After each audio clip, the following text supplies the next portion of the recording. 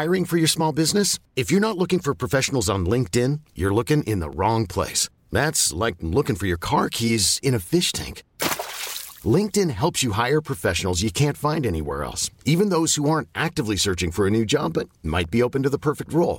In a given month, over 70% of LinkedIn users don't even visit other leading job sites. So start looking in the right place. With LinkedIn, you can hire professionals like a professional. Post your free job on linkedin.com/achieve today.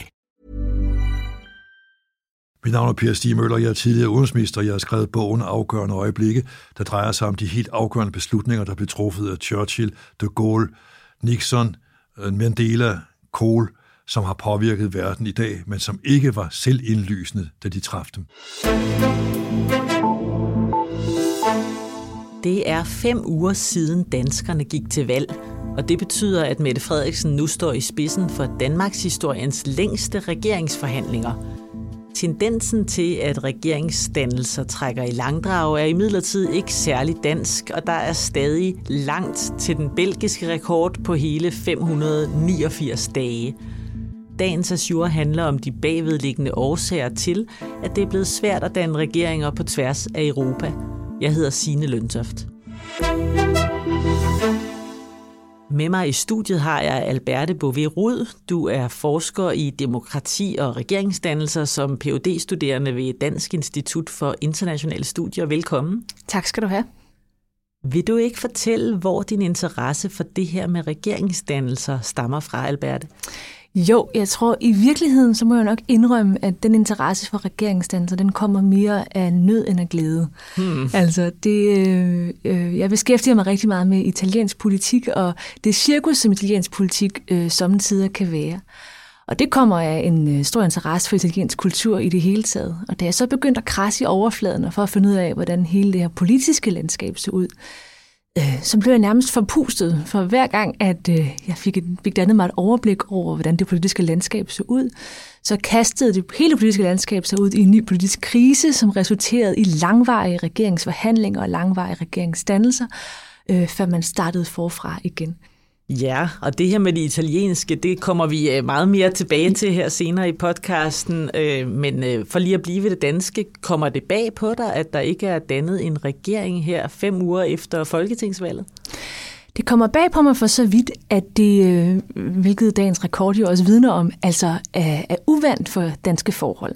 Men ser man på valgresultatet og på de meldinger, der var meldt ud af politikerne forud for valgresultatet, så giver det jo i virkeligheden meget god mening. Fordi en af de mange grunde, der er til de her langvarige regeringsforhandlinger, det er, at valgresultatet ikke taler et klart sprog. I en dansk kontekst skal vi tilbage til 1975 for at finde den længste regeringsforhandling indtil i dag, hvor den rekord altså blev slået. Dengang var det den socialdemokratiske Anker Jørgensen, der endte som statsminister efter 35 dage og 4 dronningerunder. Hvis vi ser ud over Europa, har man imidlertid kunne se, at regeringsforhandlinger de seneste år ofte har trukket ud. Mandag morgen har lavet et dataudtræk for 9 nordeuropæiske lande. Det viser, at gennemsnitstiden fra valgdato til regeringsdannelse har rykket sig fra ca. 10 dage i 1945 til ca. 90 dage i 2021. Alberte Bové-Rud, nu sagde du lige, at årsagen var, måske hovedårsagen var, at valgresultaterne ikke taler et klart sprog længere, i modsætning til måske i 1945. Hvad ved vi om det bagvedliggende i forhold til den tendens? Det er netop en hovedtendens, som har rigtig mange mødre og fædre forklaringsårsager. Det er svært at påpege konkret, hvad der er det udslagsgivende. 2 drivende årsager, vil jeg påstå, handler om en øget politisk mistillid og så en manglende interesse. Så på den ene side, så har man blandt vælgerne en stigende mistillid til både konkrete politikere, men også hele det politiske system. Overordnet set så betragter flere vælgere i dag end i 1940'erne, i 1960'erne, det politiske system som nogen, der ikke ved dem det godt. På den anden side så har man den her manglende interesse i det politiske system, som handler om, at flere vælgere i dag betragter det politiske system som nogen, der ikke kan det gode. Og det fører så til alle mulige demokratiske penible situationer herunder en svigtende valgdeltagelse, men også et meget mere forgrenet og ufuldstændigt valgsystem. Hvordan har vi kunne se det i forbindelse med det netop overståede danske folketingsvalg? Allerede under valgkampen, så vi den her lange række af partier. Det er jo ikke nødvendigvis et demokratisk onde. Ikke desto mindre, så får det udtryk, at mange af partierne ikke i tilstrækkelig grad enten kommer ind, eller får så stærkt et magtmandat, at de kan gå til regeringsforhandlingerne bagefter. Det har heller ikke stået klart under valgkampen, hvor de forskellige regeringsmuligheder lå. Så man får simpelthen allerede under valgkampen et varsel om, at valgresultatet kommer ikke til at give et fuldstændigt varsel om, hvordan en regering kan se ud. Der er mange muligheder på bordet, og på en eller anden måde er der også næsten ingen muligheder på bordet, fordi der ikke er en klar tale. Nu trækker regeringsdannelsen så ud, og Mette Frederiksen, hun siger blandt andet, at grunden til, at det tager så lang tid, det er, at man er rigtig grundig, man taler sig virkelig ind på hinanden. Det lyder jo ikke dårligt. Er det nødvendigvis et problem, at det tager lang tid at danne en regering? Nej, ikke nødvendigvis. Der er jo også mange eksempler på, at de politiske tandhjul herunder bureaukratiet og ministerierne, de godt kan klare sig i hvert fald i en rumtid, uden at have en leder. Så på den måde er der ikke nødvendigvis et demokratisk problem ved det. Og hvis Mette Frederiksen har ret i, at de her lange regeringsforhandlinger, og det sågar også fører til en mere stabil regering, så er den hellige grav jo velbevaret. Men i mange andre europæiske tilfælde, så er de lange regeringsforhandlinger et varsel om en regering, som står skrøbeligt. Alberte, du har især fulgt med i italiensk politik i mange år, som du fortalte, og du har også selv boet i Rom i flere omgange. Kan du fortælle, hvordan de her tendenser, vi taler om, kommer til udtryk i italiensk politik?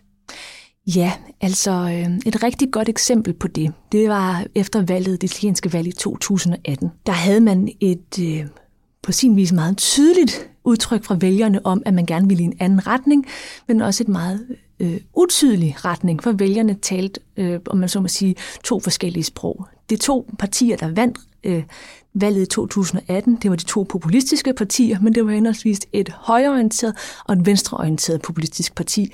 Og det eneste, de havde til fælles, det var, at de gerne ville legemliggøre en eller anden ny politisk norm. Og de to partier er? Lega og Femstjernebevægelsen. Yes. Der var ikke noget klart billede af, hvem der kunne danne regering efterfølgende. Der var op til 5-6 mulige scenarier på bordet, og alle scenarier havde nogle kæmpe store ulemper indbygget i dem. Men det fører så alligevel til, at Lega og Femstjernebevægelsen, de her to populistiske partier, de går i regering sammen. Det er svært for dem at arrangere sig, det er svært for dem at skabe politik, det er svært for dem at give plads til hinanden, og allerede efter et år, så kollapser de. Så bliver de overtaget, eller de bliver erstattet af en ny regering, som indebærer Femstjernebevægelsen, og så et mere veletableret parti, det italienske socialdemokrati, altså et parti fra etablissementet. Så nu har man en mere venstreorienteret regering. Den sidder så indtil for halvandet år siden, hvor hele det her politiske korpus bliver erstattet af en teknokratibaseret regering. Hvor teknokraten Mario Draghi, han sætter sig i spidsen for en regering, som er en samlingsregering, som går på tværs af alle de her partier. Det vil sige, at vi har en valgperiode på 4 år i virkeligheden, hvor der er 3 forskellige regeringer. Hver især er der meget lange regeringsforhandlinger til. Og det er et skrækeksempel om, hvad de her uklare valgresultater kan betyde for regeringernes stabilitet efterfølgende. Hvorfor er det så et skrækeksempel, hvis samfundet egentlig fungerer nogenlunde? Altså, hvad er det, der sker, når så noget her det finder sted i et land? Det er italiensk politisk landskab et rigtig, rigtig godt eksempel på det her paradoks, at et land sådan set godt kan fungere uden retning. Men der er ikke langsigtede løsninger, der er ikke reformer, der er ikke store perspektiver, og der er ikke enighed om det, man foretager sig, forstået på den måde, at hvis der endelig skulle opstå en enighed, så kan den enighed til enhver tid falde sammen og erstattes af noget nyt. Der mangler nogle langsigtede perspektiver i italiensk politik og en ineffektivitet, som breder sig ud i den italienske befolkning, og som udtrykkes i valghandlingerne, netop på den måde, som vi talte om før, altså som udtryk for politisk mistillid, eller som manglende politisk interesse. Det vil sige, da vi så havde valget her for nylig i efteråret i Italien, så havde vi den laveste valgdeltagelse nogensinde i italiensk politik, og den tendens, altså med en svigtende valgdeltagelse, den er entydig, og den går kun én vej, i Italien, og sådan er det altså også rigtig mange andre steder på det europæiske kontinent. Hører jeg det sådan, at der er noget selvforstærkende i det her, når først man er kommet ind i den her spiral med mistillid og manglende valgdeltagelse, så fører det så til den her myriade af også ofte populistiske partier, og så bliver det endnu sværere at sikre den her stabilitet? Ja, altså forstået på den måde, at den totale vaccine på det her, den er i hvert fald svær at finde. Og det er en dominobrik, det her med de ufuldkomne valgresultater. Når først du har de ufuldkomne valgresultater, så har du simpelthen en spilleplade, som er meget, meget svær at bevæge sig rundt på for politikerne. Udover Italien, så har Belgien, som jeg sagde i min intro, rekorden på hele 589 dage fra valgdato til regeringsdannelse. Det er selvfølgelig et ekstremt eksempel, men faktisk så er Belgien og Holland og Italien, det har været nogle af de lande, hvor den her tendens er kommet mest til udtryk. Hvad skyldes det, at det her kommer til udtryk i nogle særlige lande? Det man kan sige, det er, at i starten af 90'erne, der falder partisystemerne sammen, og det gør de af forskellige årsager. Men befolkningens opbakning til partierne, medlemskaber, deres oplevelse af tilknytning til partierne, identifikation af partierne, den begynder at drætte voldsomt nedad. Og da det sker, så åbenbarer det muligheden for at etablere sig i alle mulige andre former for partier, og det åbenbarer altså også muligheden for ikke længere at acceptere partidemokratiet i virkeligheden som den selvfølgelige politiske udtryksform. Omtrent samtidig så ser man det, som man kalder en personalisering af politik, blomstre op. Hvad er en personalisering af politik? Personalisering af politik kan udtrykkes på alle mulige forskellige måder, men den overordnede ting, man skal hæfte sig ved, det er, at der sker et skifte fra, at politik har været udtrykt igennem partiorganer, igennem idéer, visioner, institutioner, til at politik i højere grad bliver udtrykt gennem enkeltpersoner. Det kan være politiske ledere, det kan også bare være enkeltpersoner i de enkelte partier. Man er meget mere flygtig som vælger, og man stemmer efter, hvilke politikere, der umiddelbart er appellerende, og hvilke politikere, man umiddelbart ikke bryder sig om. Det skaber en flygtighed i de her valgresultater, som har været helt ekstremt i Italien, og som man så også har set altså alle andre steder i virkeligheden i den vestlige verden. I Danmark har vi været forskånet for det her i mange, mange år i forhold til mange øvrige vestlige lande.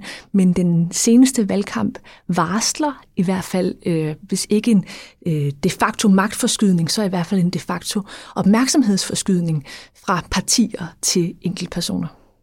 Ja, og i den valgperiode, som netop er overstået, der har en del af kritikken mod Mette Frederiksens regering jo også gået på det her med, at det var svært nogle gange at afkode, hvad der var kommunikationsstrategi og hvad der var politik.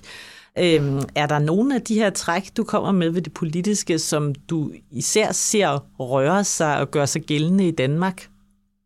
Ja, en af de forskydninger, som jeg synes virkelig er værd at hæfte sig ved, det er en opmærksomhedsforskydning. Så vi i mindre grad fokuserer på hele partiorganet, på hovedbestyrelserne, på landsmøderne, på det her partidemokrati og på de visioner og idéer, som medlemsdemokratiet er bygget op omkring. Og i højere grad så fokuserer vi på Søren Papes privatliv, Mette Frederiksens udtryksform, Lars Løkkes personlige ambitioner. Vi præsenterer politik både fra mediernes side, i befolkningens samtale med hinanden og i politikernes egen udtryksform. Den præsenterer vi hyppigere omkring enkeltindivider. Jeg ved ikke, om du lagde mærke til det, men Moderaterne valgte eksempelvis at bruge Lars Løkke som posterboy, som glansbilledfigur i virkeligheden, i alle valgkredse. Ja, det har vi talt om. Ja. Til trods for, at man netop ikke kunne stemme på ham alle steder. Og det er et rigtig godt eksempel på, at det kan sagtens være, at Moderaterne er et fuldt funktionelt medlemsdemokrati. Ikke desto mindre, så profilerer man partiet omkring Lars Løkke, og det er altså anderledes end det, vi har været vant til tidligere i Danmark. Alberte, på et eller andet tidspunkt får vi jo en regering i Danmark. I Danmark der er politik båret af sådan en norm om, at partierne kun vælter en regering, hvis det er virkelig alvorligt. Det er det så ikke i samme grad i for eksempel Italien. Nej. Kan du forestille dig, at vi får italienske tilstande i Danmark, hvad så noget angår? Jeg kan ikke se det for mig lige foreløbig, men en af mine hovedpointer, når jeg beskæftiger mig med italiensk politik, det er, at italiensk politik meget ofte repræsenterer et varsel om, hvad der skal ske øvrige steder i verden. Altså italiensk politik er et forgangsland på godt og på ondt. Kan du give et eksempel på det? Jamen, et eksempel, som jeg ofte vender tilbage til, det er et eksempel som Berlusconi, som vi talte om for kort tid siden. Da han kom frem i midten af 90'erne i Italien, der var det et nybrud, både i Italien, men også globalt set. Og han blev betragtet som en underlig cirkusfigur i den øvrige omverdens øjne i mange, mange år. Det var lige indtil 2016, hvor den øvrige verden skulle forsøge at give mening til et kandidatur som Donald Trumps i USA. Altså, hvordan i alverden skulle man kunne forklare, den her businessman og reality-stjerne lige pludselig kunne træde ind i amerikansk politik og sågar gøre brug af sine værktøjer fra sine tidligere erfaringer. Og der så jeg rigtig mange lige pludselig hive fat i Berlusconi og de italienske erfaringer med selv sammen for at forstå det. Det var alt, hvad vi nåede i dagens Azure. Tak fordi du kom forbi Altingets podcaststudie, Alberte Bovee-Rud fra Dansk Institut for Internationale Studier. Selv tak. Også tak til dig, der lyttede med. Jeg hedder Signe Løntoft.